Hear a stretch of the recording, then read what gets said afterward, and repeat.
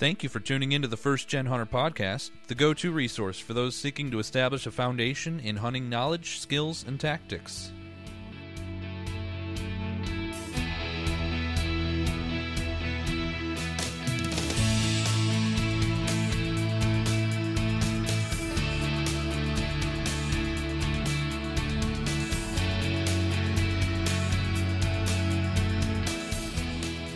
Well, look what's back on a Thursday. Yeah, it's been a long time since I've launched an episode on a Thursday. You remember back in the old days, back when life was a little bit more predictable and controlled, I guess you'd say. There used to be a podcast episode on every single Thursday.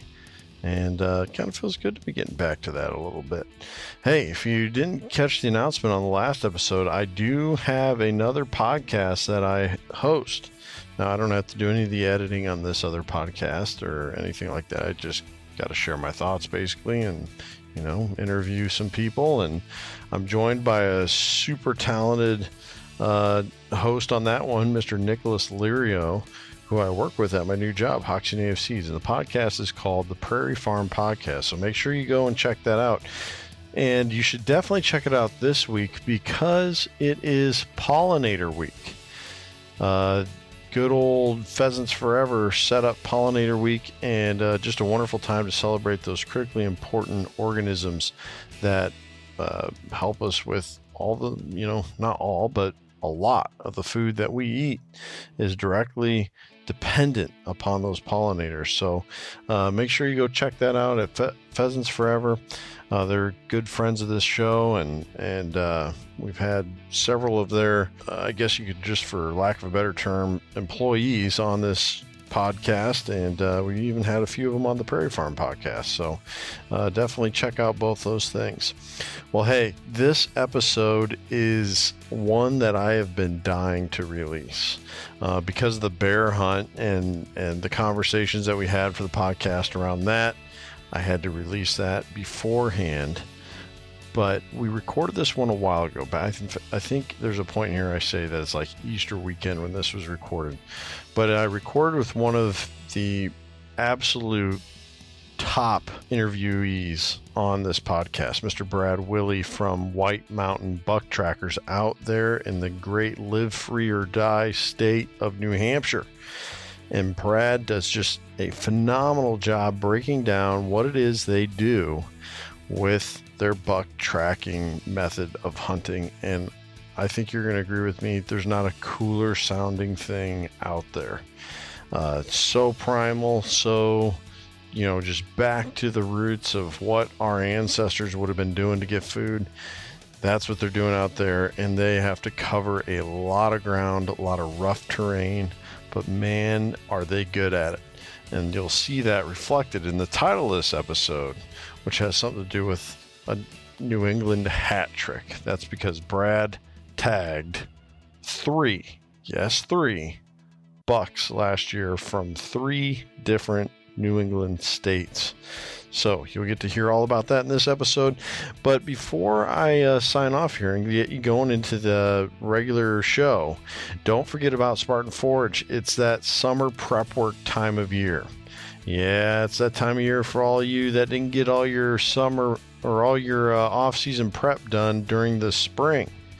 We've had Chris Dyer and Garrett Fike talk about that on this podcast before, about how that's the time of year to get that work done. Well, that time is come and gone, people. It's like a bajillion degrees out now, and your shirt's going to be sticking to your back like wet saran wrap, and the bugs are going to be humming around your face. But hey, come October and November, you're going to be glad you got it done and endured the sweaty mess this time of year. So make sure you're getting out and doing that summer prep work, but that only gets you so far, right? You need to add some other tools to the toolbox, and Spartan Forage is one of the best tools you can possibly pick up to put in that toolbox.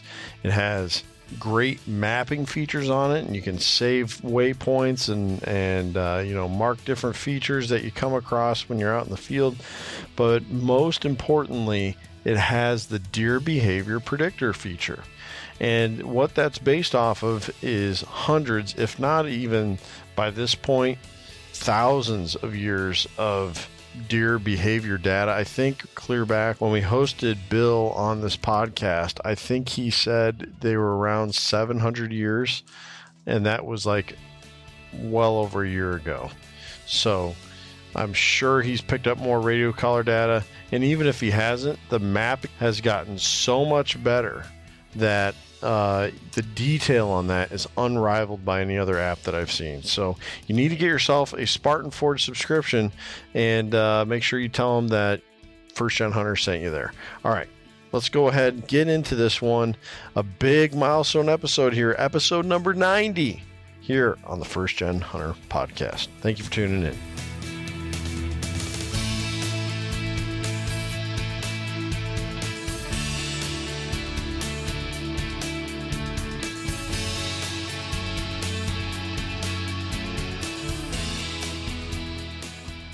Deer season may feel a million miles away sitting here Easter weekend, Good Friday of Easter weekend.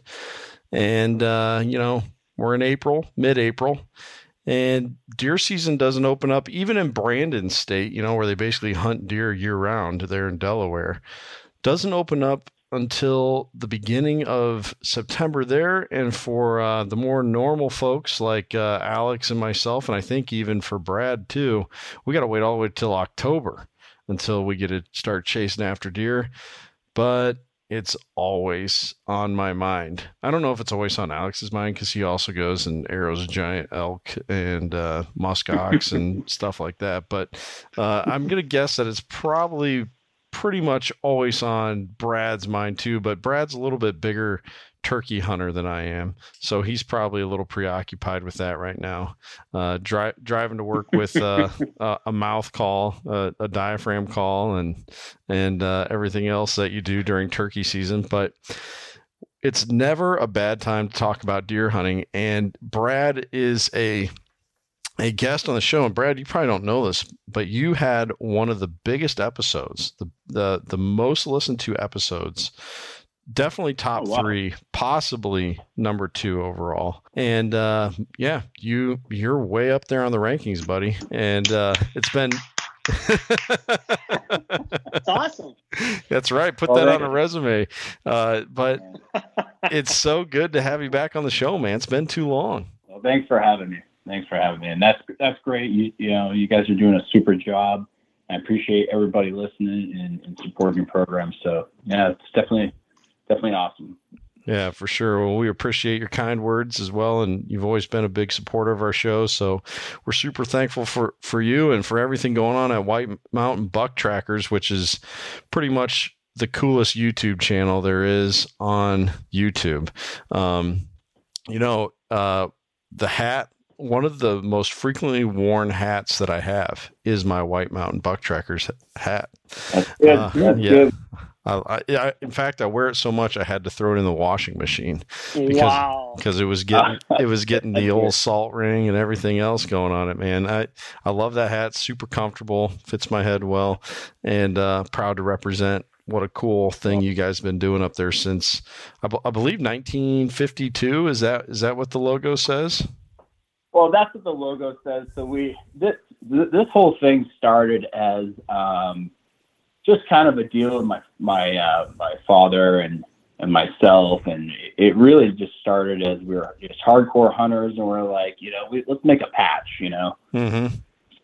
I picked a date, and it was my old man's birthday year, and so we threw it on there as a patch, and then it came about that we took some pictures. I had a personal Instagram, and then somebody, was like, whoa, what do I get one of those patches? And then we were like, well, we just can't change it now. So, so it'll be forever known as my dad's birthday, There you go. I like it. Yeah, but the patch was the big hit, and then we blew up from there, and we had so much fun with it. I have a lot of fun with I create the shirts, the designs myself, and everything. So I just have a lot of fun with that. That's my creative my creative nature go to town. So it's good stuff. I love it, man. Yeah, you do a nice job with that. It's all cool stuff that you're proud to wear. So yeah, if you haven't yet, make sure you get over to their Instagram page, where I believe there's a link there that can get you to where you can pick up a hat for yourself, or a t-shirt or sweatshirt, whatever else they got, maybe even a patch. But you definitely need to do that. And we'll give you those, all the links that you need here later in the episode when we wrap this one up. But for now, let's get into this deer hunting mode. So if you follow me on Instagram, you would have seen about 2 weeks ago, I got back my first ever shoulder mount. Now, wasn't the first buck I ever killed, but it was definitely the first one that was worthy of. And hey, if somebody goes and gets a shoulder mount done on what Heath Rayfield calls a South Carolina 11 point, which is a spike. That's worse than me in Michigan. Oh man! But if somebody goes and does that, more power to them, But for me, it was I just always felt like this is kind of a it's got a heavy price tag on it, and I want it to be a buck that just makes me, that when I walk up on it, I'm like, yep, that's a shoulder mount. And so I finally tagged one this last season 2021, and went down with my dad, which was a ton of fun. Cruising along with him. It's about an hour and a half to the taxidermist from their house. So we went over to their place for the weekend, and then my dad and I got up Saturday morning, drove down, picked up the buck, and brought it back home. And it was just, man, such a cool thing to finally be in that position, as a first gen hunter. But it's just like, since then, you sit there in your living room, you stare at that thing, and it's like, it gets you amped up for deer season even earlier. You know what I mean? And I've also, if you've been following on social media, I've been picking up a few sheds this season, and a couple of them have been real hammers by anyone's standards. And they've they've got me thinking about, man, I hope my buddy Caleb and I can get some hunting permission in the neck of the woods where we've been picking up these sheds. We've got shed hunting permission, but we haven't yet been able to lock in for sure some hunting permission. So hopefully that'll be coming this fall, and I can get after some of these big deer that I've been picking up sheds for. But we do deer hunting totally different here in Iowa, because our landscape is totally different than what Brad is up against out there in New Hampshire, and even what Alex experiences there, kind of halfway in between us in Michigan. Mm-hmm. And what I love about Brad's style of hunting is it's a total accommodation for what they're dealt with there as deer hunters in New Hampshire. You don't really think of New England as being a destination state to go and chase after whitetails, but the people living up there, maybe you guys are just really stubborn up there, Brad. I don't know. They say when they look at a tough challenge like hunting deer in New Hampshire, they just dig in and they say, we're going to find a way. And that's exactly what they've done. And not only do they just tag deer, they're tagging nice, mature bucks in the way that they do it. And I got to say, I think it's a little bit more, the right word I think I used earlier when I was introducing you to Alex was primitive. What our ancestors thousands of years ago would have been doing, reading sign, being really heavily dependent upon that sign, and going and finding the deer, not just, slapping a tree stand on a tree like we can get away with here in Iowa and waiting for the deer to come to us. You guys go and in a sense, create your own luck. And so I think that is just wildly cool.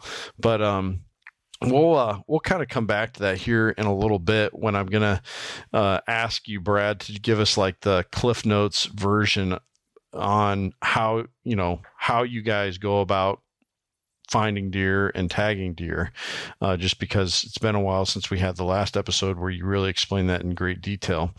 But just for the sake of those who may be tuning in for the first time, I'll have you explain that again. But before we do, New Hampshire, you're going to want to punch me for saying this, Brad, but New Hampshire is the sleeper state for turkeys, in my opinion. What? You let the cat out the bag. I've spent a lot of time in New Hampshire because my in-laws live there, and every time I go, I see a lot of turkeys. So, have you been out yet this season? I have not yet. We don't. The youth weekend starts April 23rd and the 24th. Okay. And then opening weekend is May 1st. So we're a little late compared to everybody else. I've been like drooling watching everybody down south start up in like, I think March. Oh, yeah. I'm like, what the heck, man? But yeah, we've got some good birds, you know. Down more south of me, you get some larger birds. There's a little bit more ag down there. Sure. One check-in station down there. I thought I had a big bird. It was like 22 pounds, and he said, "Yeah, it's just a nice bird. The average has been 23 to 24." Oh, wow, man! He kind of took the wind out of my sail. But, yeah. It's like, thanks, man. Don't tell me next time. You got a baby bird.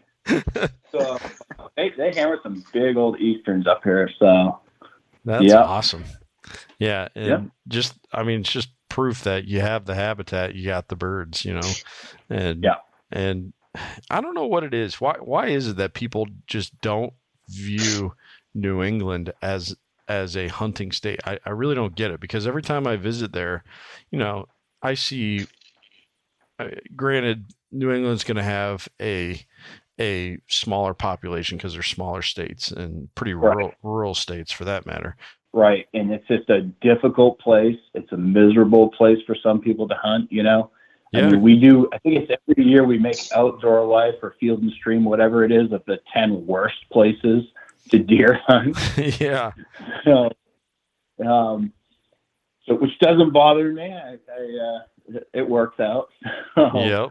But yeah, it's never been like an Iowa or Nebraska or, you know, Ohio or something like that. It's just never been that. And I don't think it ever will be, but yeah. I think it's a lot better than it gets credit for, though, for sure. I mean, you got the diversity of species, you got plenty of public land, and you got a lot of passionate hunters out there that know what they're doing. You know, we interviewed the guys from Rhode Island whitetails a while back, and man, just talking to those guys and following them and seeing what they're getting done in Rhode Island, you know, it's just really a testament to how good a hunting there is to be had up there in New England. And of course, what you guys do with White Mountain Buck Trackers really shows that as well. But we all that to say, I see you, New England hunters. I do. Any of you listening in, I see you. You guys are awesome, and you deserve more credit than you get, but maybe you don't want it anyways, because that gets more people chasing after your critters. But you know, one other thing while we're on the point, I did get an issue of North American Whitetail this past fall, and it was really cool because one of the feature stories in there was a kid that played football with my youngest brother. He had shot I think it was a 233-inch monster in Illinois. Wow. And yeah, just an absolute freak. Shot it on opening day.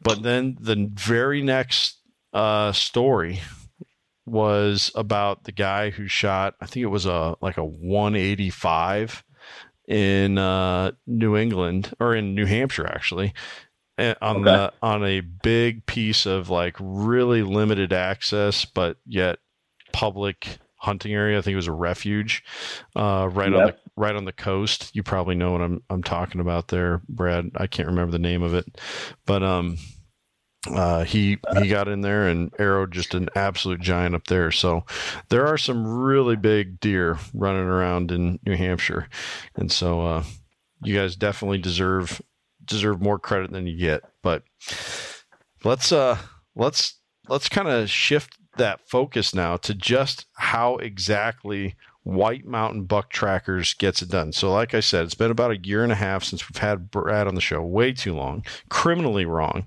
We need to get you back on to some hunt therapy episodes here in the future with more regularity. But can you just give like a Cliff Notes version of what the process is that you and your dad have kind of mastered for tracking down whitetails, where you got the idea from, and just how you use sign and everything else to roll into that method?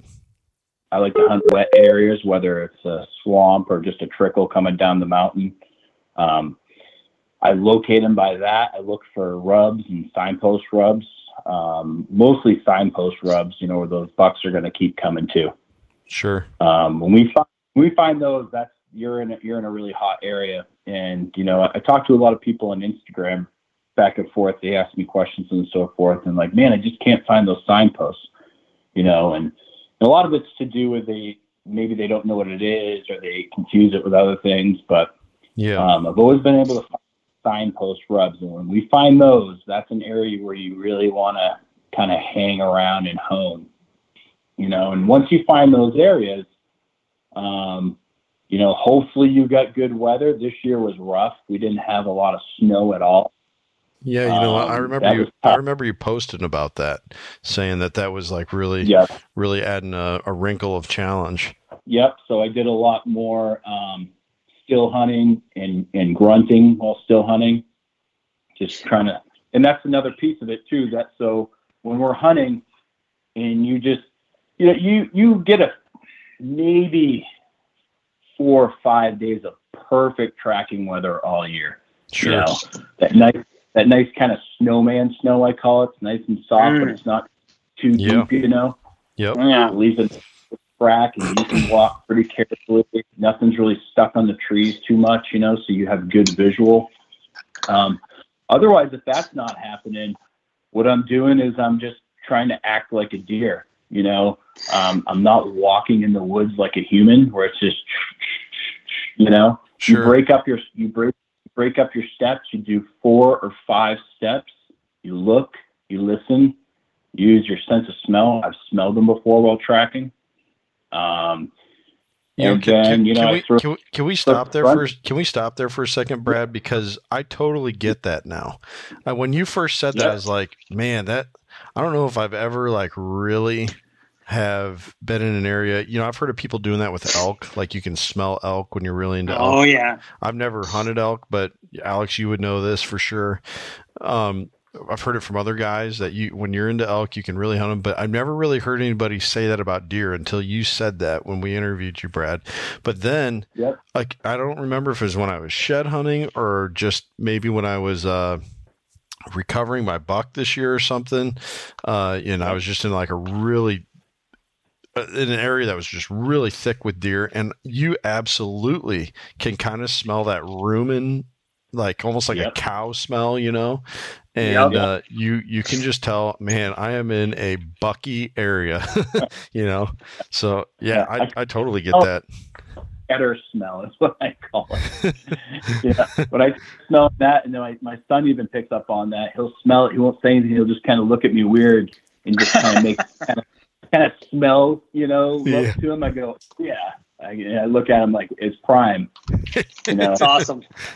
Yeah. So it gets you excited, So definitely. Yep.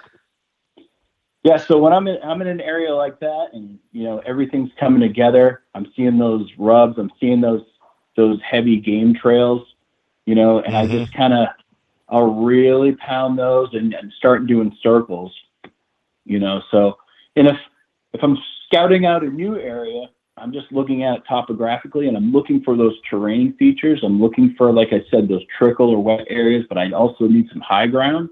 Sure. And like that Vermont deer this year, I'd been there once before, but where I shot him, I'd never been. And I just looked back, and I was like, all right, that's a nice saddle right there. They like to travel through there, path of least distance, but usually some good feed in there. There's usually some sort of wet swamp or trickle there, where those trees, like we have like a brown ash tree that they love to use, and they leave their scent on that. So they like to tear those up, and you're going to usually find signposts there. And, and if we don't, we're in those areas and we don't see a lot of buck sign at all. We just move on and check that box that we checked that area, and we just move on to the next area. Yeah, that's awesome. Yeah, that's a great review, because as you're saying this, I start remembering the things you said in the last episode. And if this is your first time tuning in, or at least your first time listening to Brad, go back to that episode. I want to say it's around episode, might be around 20, 25 range.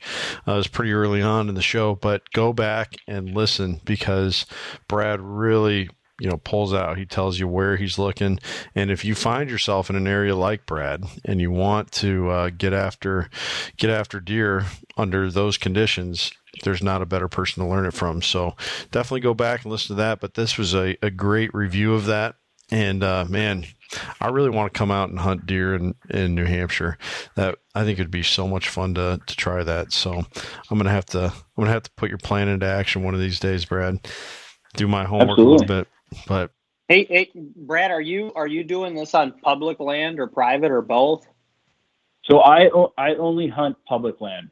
Okay, that's awesome. Yeah. So whether it's national forest or what they used to call paper land, that's open to everybody. Yeah. I tend to hunt more, mostly on national forest, I would say. And sure. So there's something behind that too. So if you go to like northern Maine and they have a bunch of logging roads, right? Mm-hmm. Like the North Maine woods, where you can travel and go everywhere and cut a track, right? You're still in public land. It's open to the public, but there's roads up there. It's like a grid system almost. So a lot of guys do that, and they'll stay in their truck until they cut a track. And that's fine, but unfortunately in the national forest, you can't bring your truck into the national forest. Yeah. And the forestry guys close the gates that would be open, anytime throughout the year except hunting, and when the snow's there. Now your mode of transportation is your feet. Yep. So you could spend a day or two scouting and not see anything. Then finally you're starting to come into deer, and then you attack that. But it could take you a day or two if you're in a new area just to find deer. Yeah. Well, I was going to ask you that, right? So a lot of times if I'm on national forest, right, and I'm looking at certain topography for planning things, but are you looking for certain features in a heavily forested environment? Like, are you looking for ridges? Are you looking for marshes? Like, what's your predominant go-to that you look at and say, gosh, that's good terrain for what I'm looking at to inspect? Yep.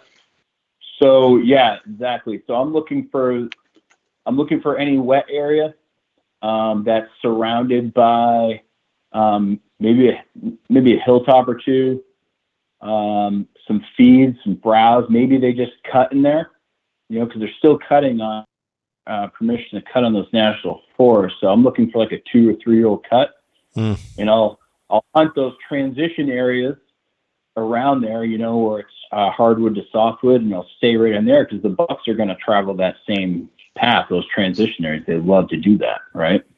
Yeah. So yeah, I'll definitely. just hover in there and just scout it out, still hunt it until I find a track if it's good tracking conditions. If it's crunchy like it was crunchy, something fierce this fall.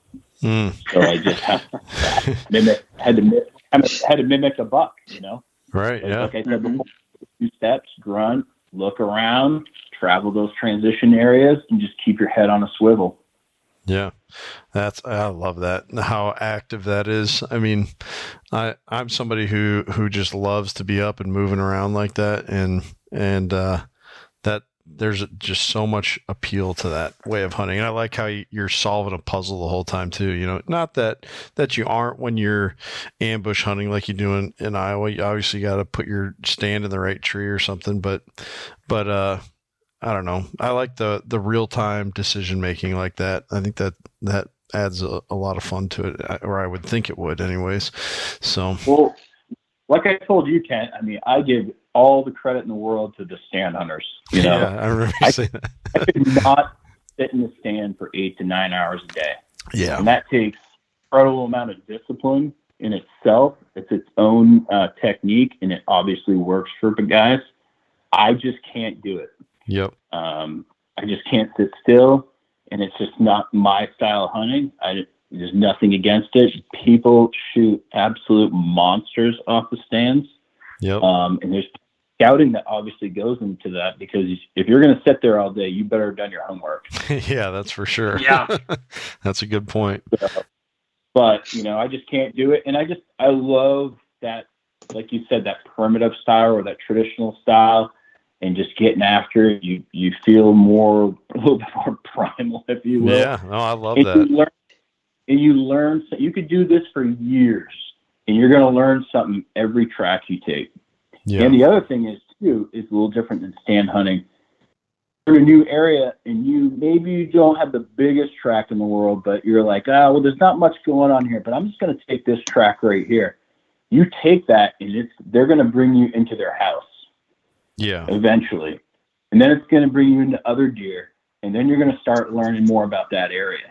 And that's really what we do. We'll take a track, you know, if we're going in a new area, and we'll just take it. Heck with it, right? Yep. And we'll learn from that, and we'll start expanding our area.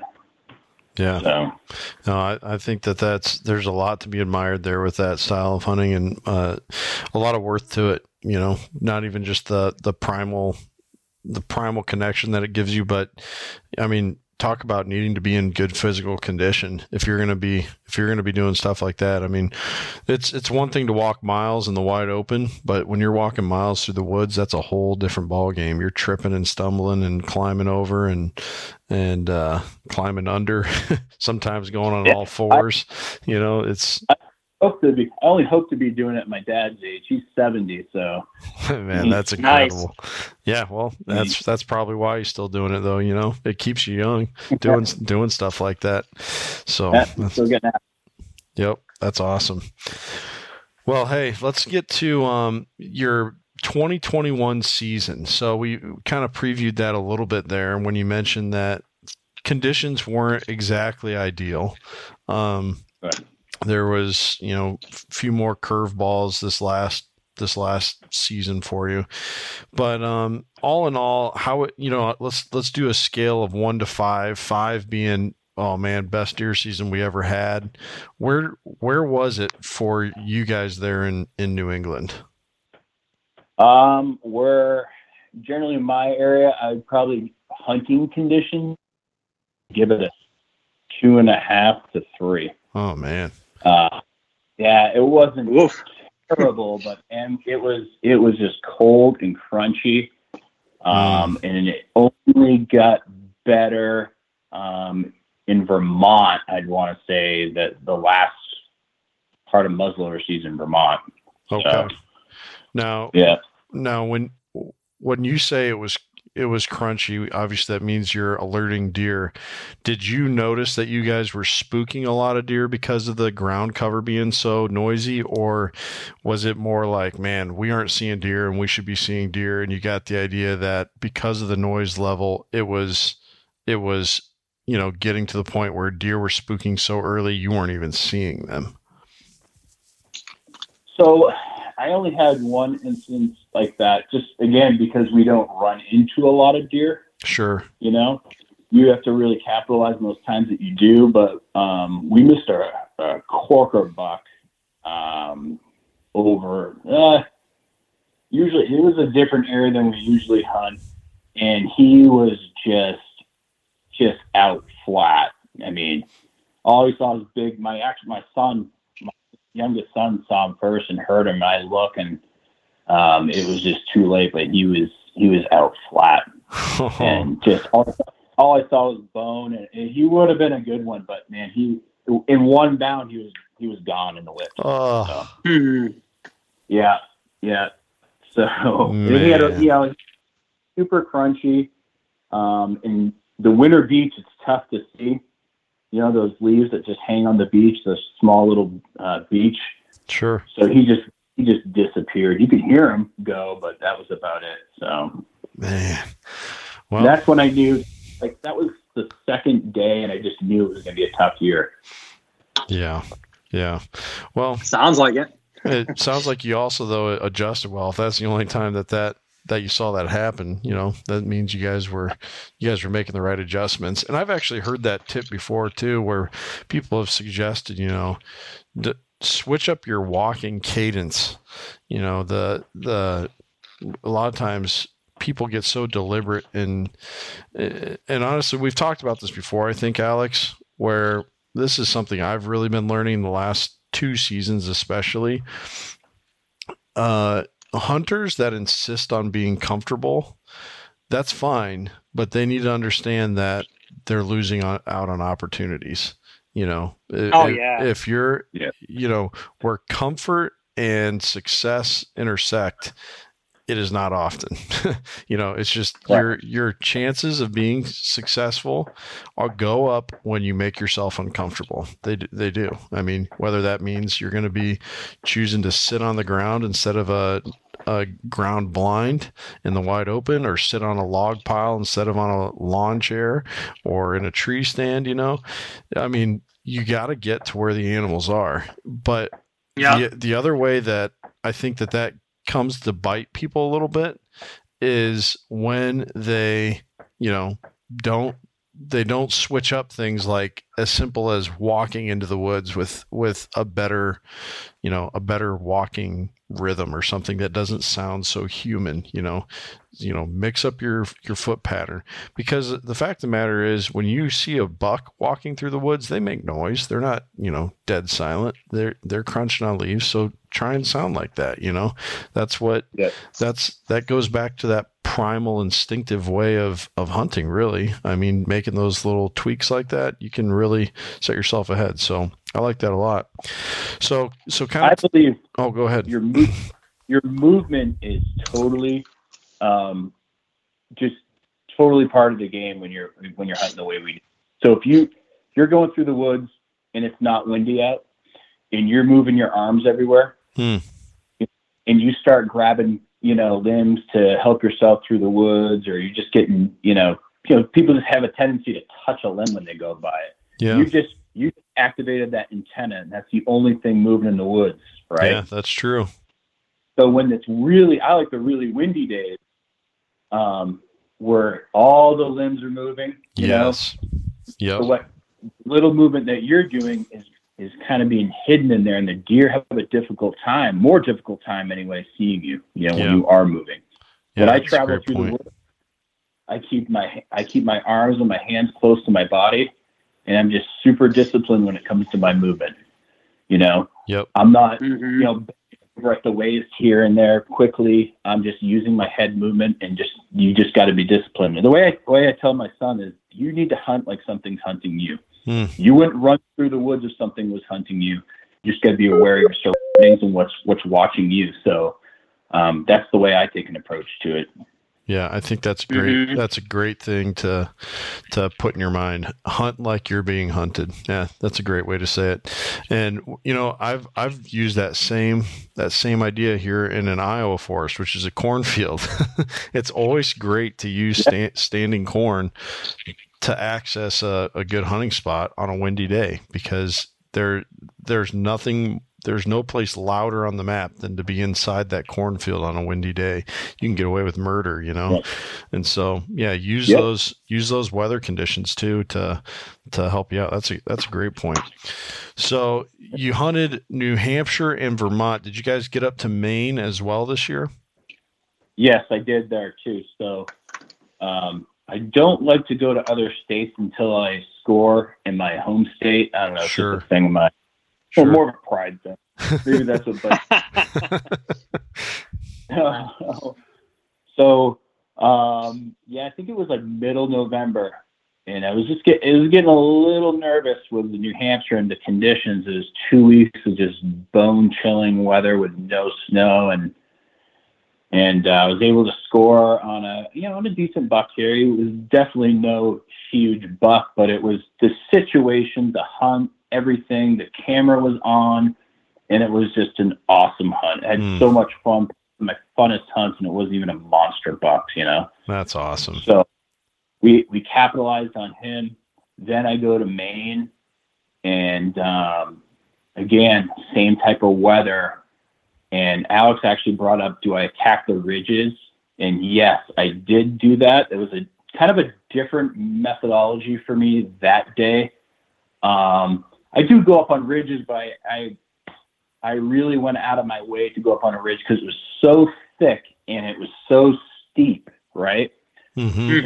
So I looked at my topographical map and I'm like, man, that is a really long, narrow ridge right there. So I'm like, and there was a bowl, that narrow ridge, and it kind of curved and it made a nice bowl. And when I went up to that bowl that I saw on the map, it was just pounded in there.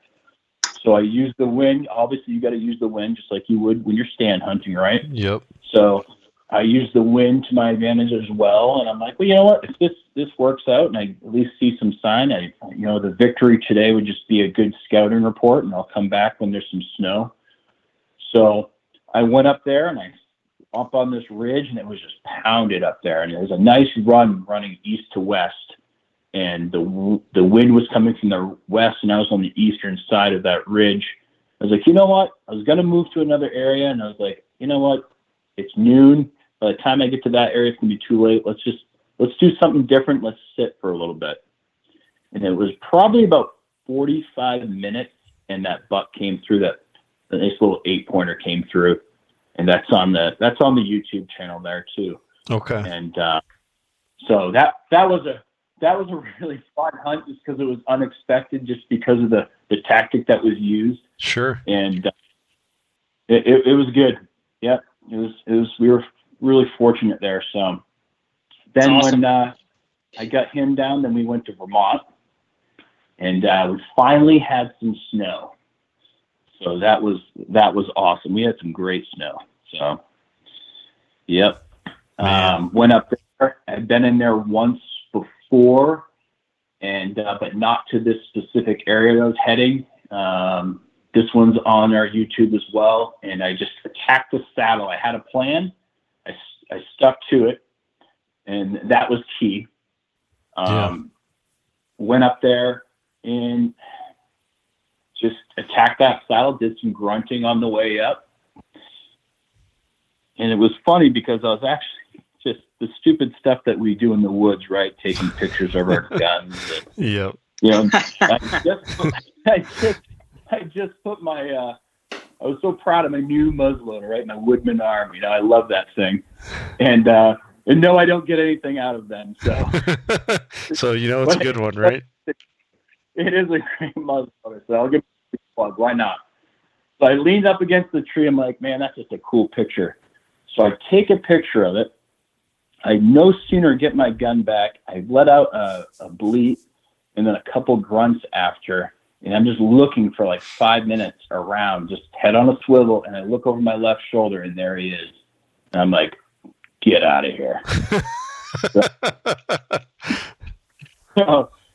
So yeah, I put one right into the boiler room on him, and that's my first kill with that muzzleloader there. So man, how cool! Man, it's awesome. He was a stud.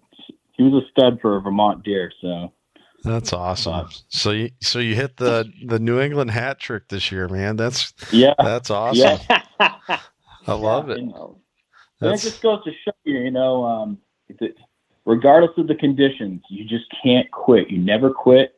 You get after it. You're going to have days that you don't want to go out, and it's going to be miserable out there. It's going to be bone-chilling cold, but if you don't get out there, you can't get them from the couch. You just got to get after it. That's right. Yep. Well, that goes back to the comfort thing. It's that's so spot on. I've always said that to clients. If you're uncomfortable, that's where you're going to get the greatest reward. So it's one of those factors. You got to go out. So to your point, if the weather sucks, you're probably better off getting out. Yeah. Yeah. And I had one 2 years. the main buck that I shot 2 years ago, Alex. It was so cold. When I have that little my little toque there, I call it the little orange wool hat. I never wear that thing. So when I wear it, I am freezing. and I couldn't wait. I shot that buck. I couldn't wait to get my hands in him and just warm up in his cavity. Oh yeah. It was that cold. If that's not savage, I don't know what is. I love it. Yeah, that's right. That's primal. I swear, I was like, I just kept my hands there. I'm like, this is like heating packet. No, I've been there. I'm like replaying in my brain 3 years ago. I remember being in the same boat, and I totally connect to that. Yeah, that's awesome. Well, man, I mean, such a great year for you. But I think if I remember correctly, I saw there was someone else tagging along with you this season who was getting in on some of the action. You had one. Was it just one of your kids, or did you have two of your kids along with you this season? So my oldest is he's in the service, so he's down at Fort Bragg. Sure. And my middle guy's with me, Alden. Okay. Yeah. So, yeah. He's awesome. Trying to learn the way. So, that's awesome. What a fun time in life for your family, where you get to, really start enjoying those rites of passage and seeing the deeper meaning and just from, I believe I follow your oldest son on Instagram, and he's obviously has a passion for the outdoors and everything that your family enjoys doing. And so hunting helps deepen those connections, I think. And it's really cool to see you bringing him along. Did he end up filling a tag this year? He did not. He came super close. We weren't able to connect. And to be honest with you too, I get a heck of a lot more time in the woods than those guys. Yeah. Yep. They get the weekend and Thanksgiving vacation, sure. And I usually let them stay home from school for a day or so. Hey, that's learning. That's learning.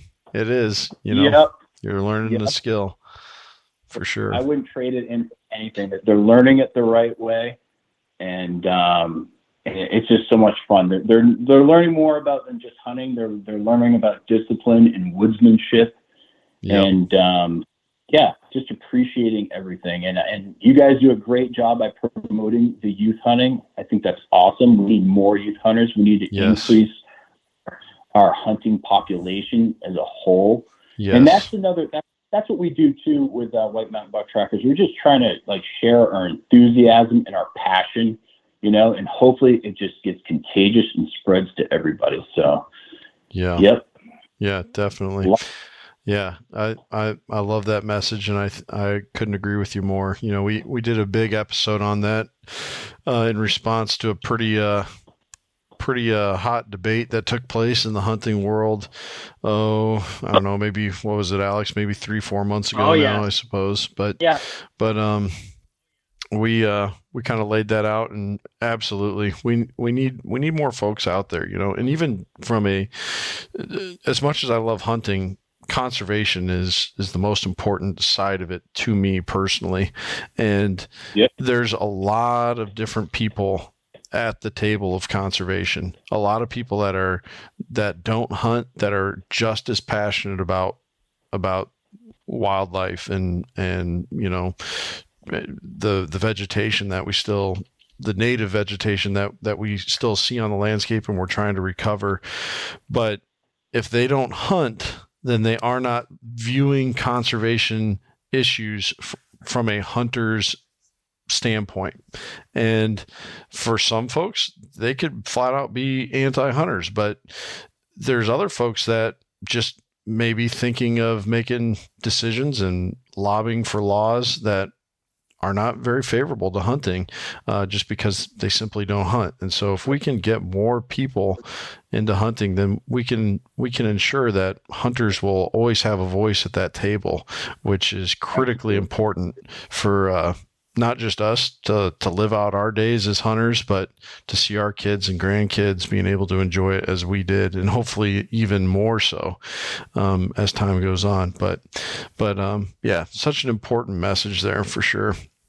Well, so the challenging conditions, the New England hat trick, which is just really cool there. How many days did you end up spending in the field this season altogether, do you think, Brad? Was it like 3 big trips, a New Hampshire trip, a Vermont trip, and a Maine trip, or were you able to get out quite a bit this season? So I get out a lot, Awesome. Yeah, I use my vacation time. I get more time than obviously I did when I started out in this career. And I time in the woods is a huge benefit. It gives you obviously more chances, right? But I look at it as you have more bats at the plate. You learn from every time that you get up to plate, right? Yeah, great point. So, and that's the same thing with you take a track. You take a track, that's your bat at plate, and you learn from every track you take. Yeah, I like that. That's a good way to say it. Yeah, sure. So I do get out a lot. There's no secret behind that. And I travel. I don't stay anywhere. I travel. I get in my truck in the morning. It could be 4:00 in the morning, or I've even left 3:30 in the morning to travel up to Pittsburgh, and hopefully have good snow and to cut a track, and maybe not. Maybe I do. Maybe I don't. But you certainly don't know if you don't go. So yeah, that's true. But yeah, no, I'm in the woods quite a bit. That's awesome. Hold nothing back on that. That's awesome. Well, yeah, that's great that you're able to get out, get your kids out, and everything else. One thing that I was kicking myself that I meant to ask about in the first time I interviewed you. And in fact, I think you even intended to talk about this, because if I remember correctly, in the interview, you said you started talking about the specific rifles that you guys use, and you're like, and I'll get around to explaining this. Well, as a conversation went, we never got around to explaining it. And I know you've posted some information, and maybe even I've seen it in your YouTube videos. You've talked about it a little bit before, but you guys use a very specific rifle for your, of course, you also have muzzleloader seasons, and you're using muzzleloaders for those, obviously, but during rifle season, there's a specific rifle that you guys, all of you use, if I remember correctly, your dad, you, kids. Yeah. Can you kind of explain what that rifle is and why you use it? So we use Remington 7600s. People aren't familiar with them. They're pump action carbines. They're 18.5 inches long, and they're pumps. And wow. Yep. We started, my old man started with a pump. With a bolt. Okay. When he was young. And as time went on, then he went to semi-auto, which is the Remington 7400. And I think he had a lever. He had a 30-30 way back in the day. Okay. We learned as we go on, and then he had a 7400. Like, he had some issues with it, whether it froze up or it jammed or so forth. So we did shoot a lot of animals, moose, a bear, and a deer in the same. Actually, in an elk with a Remington 742. He had a nice year. Yeah. Where did you guys come across elk at? So he went out to Colorado. Okay. That year. I was like, man, was that like a Pennsylvania elk or something? No, that's awesome. No, that was it. I may have had a trifecta, but he had a year that year. That was just awesome. Yeah, man. So then he moved on. He had some issues with the 742. There's an issue with the. We were just talking about this actually in Facebook, I believe, with somebody, and it was has to do with the receiver and the rails in the receiver. They wear out. They have an expiration, basically. Okay. So it takes quite a few rounds, but he had that gun for quite a few years, since like the late 70s, mid 70s, maybe. Okay. So he went from that, and then he went to the pump, and then the pump was just, I can shoot that pump just as quick as you can the semi. Okay. Accurately. Yep. You know what I mean? If you're putting accurate rounds down range in the woods, you can shoot a pump just as quick. Yeah. Sure. And it's just more, there's less mechanically to go wrong with a pump than an auto feeder like that. Okay. Yep. And the reason you have to have those succinct shots, one right after another, is, if I remember correctly, it's because a lot of times you're shooting deer that are on the move because they're getting alerted to, holy cow, someone's right on my tracks, and then you got to quick get a shot off, right? Yep. Most of my deer have been 50 and in, and I had one 2 years ago that was 5 to 7 yards away in a thick swamp area. Wow, man, he was a beast, just rack wise. And he was intimidating. I mean, 5-7 yards away, and you just see tines coming out of nowhere, out of these fir trees, and I could smell them just before that. So it did caution me to just be like, all right, you need to stop, you need to look, listen, and keep your head on a swivel. And that is so cool. It was talk about an adrenaline rush. I was supposed to have my GoPro that day. I forgot it, and that would have been killer YouTube. Yeah, it would have. Yeah. Oh. But that was, man, it's just, I don't know. The 7600s, they're just, I think they're indestructible. They're available in big calibers. Though I didn't know there's as many calibers available in that gun than I thought. Sure. They have 270, 308, 30-06. I have a 30-06 and a 35 Whelen. My father does too. Okay. Alden uses my 36. We use 180 grain Corlocks for his 30-06. I went to a Barnes TTSX 200 grain, and that is just an absolute beast. Yeah. Yeah. If you want to cut wood and get venison, go with the 35 Whelen.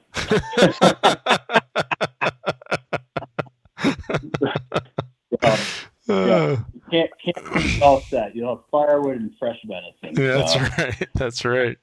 That is awesome, man. Man, I am just like getting jacked right now, wanting to do this so bad. Alex, we're going to New Hampshire, buddy. Oh yeah. All right. We're going. I'll fly. I don't know about you. Yeah. Oh yeah. We're rooting for it. So one thing we also do too is we played around with this. I was a little stubborn on it, but my old man went with the red dot. Okay. He threw that on there, and the scopes are just, it works for some people.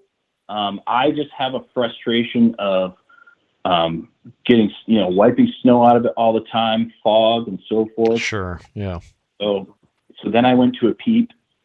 The peep was really good, but as we get older, focusing on rear sight, front sight, and then your target, while a deer is moving like grease lightning through a swamp, it's a little tougher.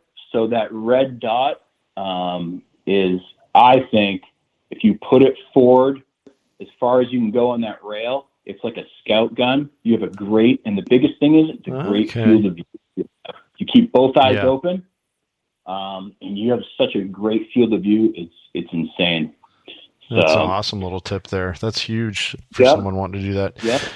Now, before we move away from this and I forget, people may be listening and be like, wait, what? You guys are shooting deer on the run? Isn't that unethical? Well, first of all, we just talked about that's the nature of what it's going to be when you're tracking a deer down. You're not going to be seeing something, totally unbothered, grazing out in the middle of the wide open, just waiting for you to shoot them. I mean, they're going to be, there's the nature of what you're doing is going to lead to that. Secondly, if you watch their YouTube channel, you guys have quite the contraption you've rigged up for practicing those on the move shots, right? Yeah. People usually get a kick out of that. Yeah, it's kind of like almost like a zip line with a big deer target attached to it. that you guys and it's in the woods too. Like you send it down that zip line through the wooded area, so you got obstacles there, and it's moving as, from what I can tell, about as fast as a buck is going to be running, right? Yeah, it's moving as fast as we can get it to move. So yeah, it's as close to the real thing as you can get, I would think. So, in my opinion. Sure. But, yeah. So you guys are practiced in that. Whereas, somebody who's doing that here in Iowa, rarely is that a shot unless you do a lot of deer drives. Rarely are you having to shoot something that's really scooting like that. So you're not going to be practiced here in Iowa to do that. Whereas what you guys are doing, that's how you guys, get it done. So for sure, that's, people need to understand that. Well, yeah, we do. Yeah, we do tires too. That's another thing we do. Okay. I guess I'll get that on video sometime. We do tires, and we'll put cardboard in the middle of it, and we'll roll them down a hill and let them bounce. That is awesome. That just sounds like a great time. Oh, it's a blast. We have fun. It's a little expensive nowadays, but with the ammo, but it's fun. Yes, it is. Ammo is really expensive, and we'll also shoot with red dots because we use red dots in our rifles, so we try to keep everything with a red dot. Yeah, that's awesome. Well, hey, I have a 30-30, model Winchester Model 94. Would I be able to haul that out and put it to work in New Hampshire and think I'd be successful with that? That'd be a great gun. In fact, you know what, Kent? A lot of guys that want something that's quick, like a 7600, but don't do the 7600, the lever is the other option. Okay, good to know. Yeah, a lot of guys go with like the 30-30. I think has killed probably the most deer in the whole country that round. I'd venture to say that. That's sure. Yeah, and those lever actions are just as dependable, I would say. It's just something that you're used to. You know, if you're good with that lever, working that lever, that is quick. If you're good with a pump, that's quick. Awesome. Well, you hear that, Alex? I got my gun. I don't know if you got yours yet, but of course we could trade off. Well, I'll as long as you're there to help drag the deer. Well, it's either that or a slug of some sort, or yeah, that's true. Yeah, you could go. I got my 450. Yeah, there you go. Yeah, that'd probably get her done there. That's a good Midwestern round these days, for sure. I mean, guys use lever actions, the 44 or 444 or whatever, and then they 45-70, 35 rem, obviously the 30-30. I like that heavier, beefier round. Sure. And that's why the 35 Whelen works for me, because it's still got some great velocity. So. Yeah, that is so cool. I'm super wound up about this, Alex. The second this call ends, I'm texting you about what you're doing in October this year. Is that so? When, before I get too excited, when is rifle season in New Hampshire and Vermont and Maine for people that maybe just as excited as I am right now? So, in New Hampshire, your rifle season, your muzzleloader season starts November 1st, October 31st. It's within plus or minus 2 days, depending on the calendar. And then rifle season is anywhere from November 10th to, I think the earliest is like the 10th, I believe. Okay. And then like the 13th. It's right around those days. It's all dependent on the calendar. And sure. It goes anywhere from the 5th to the 9th. And the same thing with Maine. Maine is right around November 1st, I believe. You can't hunt on Sundays in Maine. Okay. So that's still kind of the old way.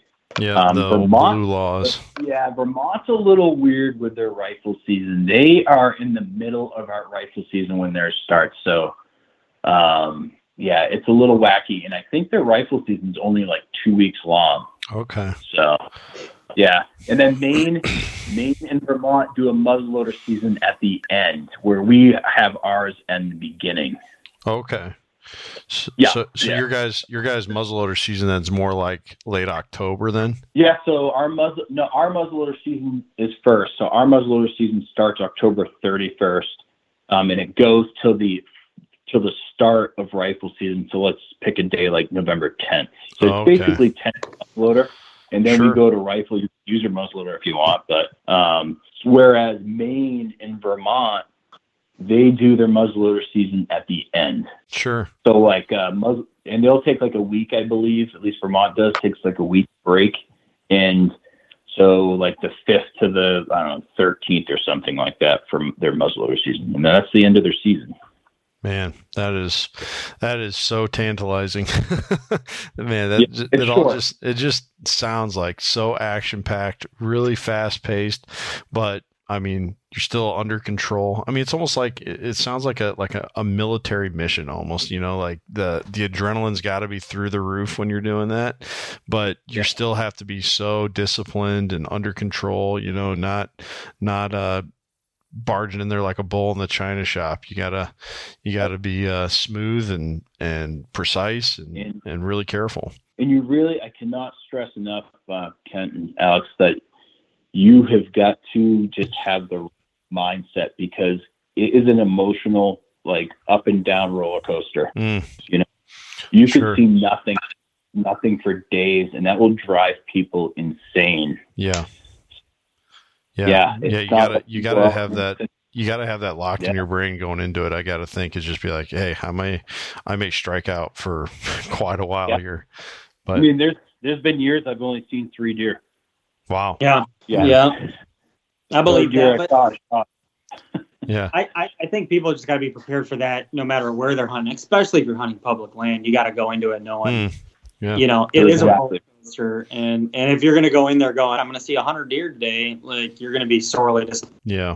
That's a great point, Alex, and even heartbreaking. Yep. And it's important to stress that with your youth hunter too. And I've always stressed that with my boys, like, hey, if you want to do it this way, it's the most adrenaline packed way. You're going to go from 0 to 100 in a second. Yeah.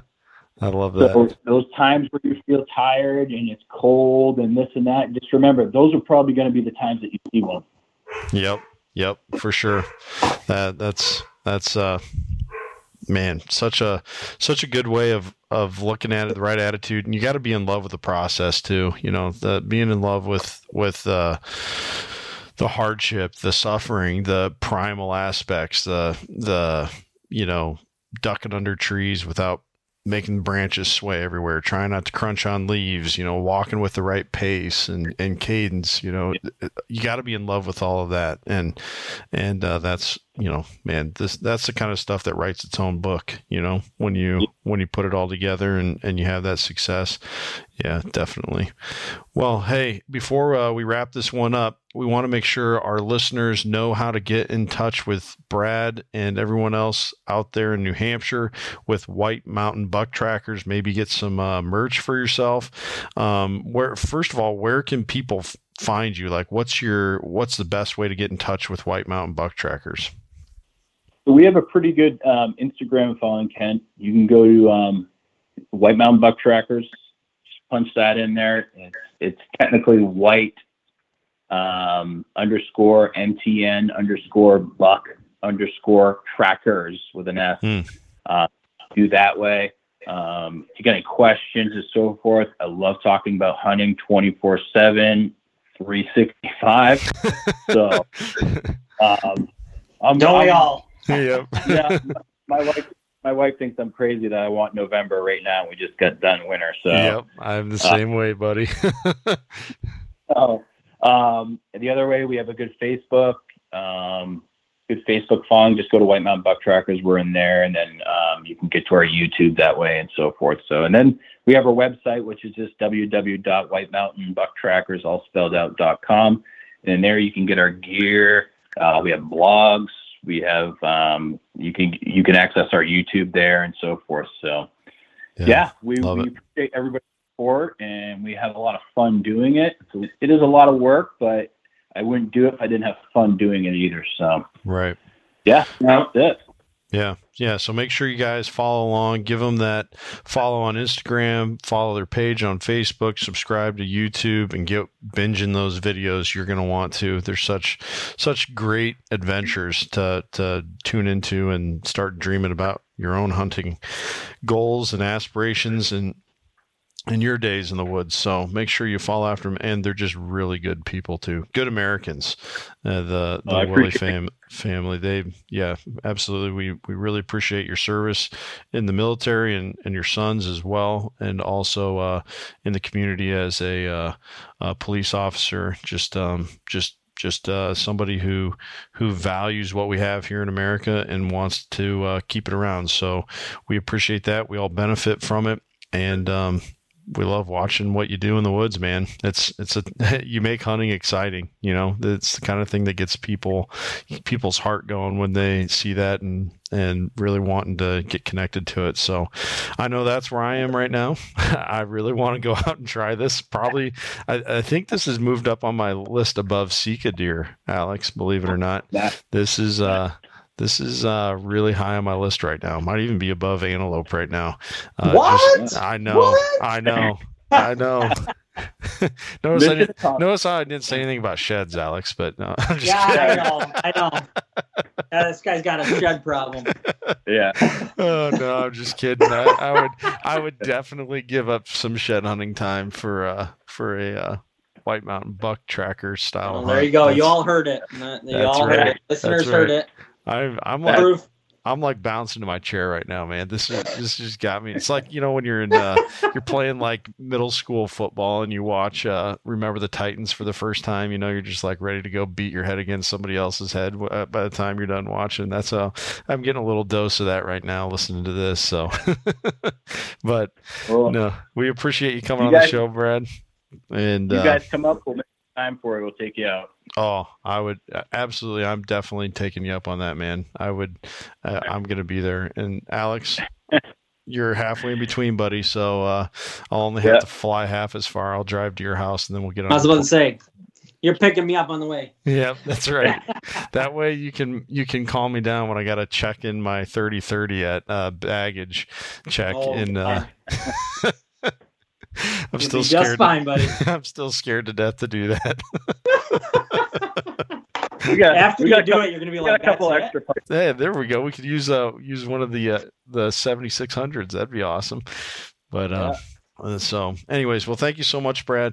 Thank you to everyone listening in. Thank you, Alex, for joining today. Be sure you head over to East to West Hunts at alexgruen.com and get signed up with Alex so you can do things like go to New Hampshire, Maine, Vermont, or even like our buddies out there in Rhode Island, just to hunt the great opportunities that exist there in New England, or set your sights west. Whatever you want to do, you're going to want to talk to Alex because he knows how to get you there and what you're going to need to be successful. So make sure you do that. And don't forget about our title sponsor here on the First Gen Hunter podcast, good old Spartan Forge. You need to talk to Bill if you haven't yet and get yourself a subscription to Spartan Forge, the absolute best deer behavior prediction app on the market. I don't care what you heard about the other ones that exist. Spartan Forge is better. Yep, I'll go that far to say that. And you can enjoy the incredible mapping features that exist there as well. And also the different layers as far as ground cover with crop rotations, timber size, everything else that's there on Spartan Forge. You're going to want to check that out. But with all that said and all that done, be sure you head over to firstgenhunter.com as well and see everything that we got listed there for you. And until next time, take care and take someone hunting.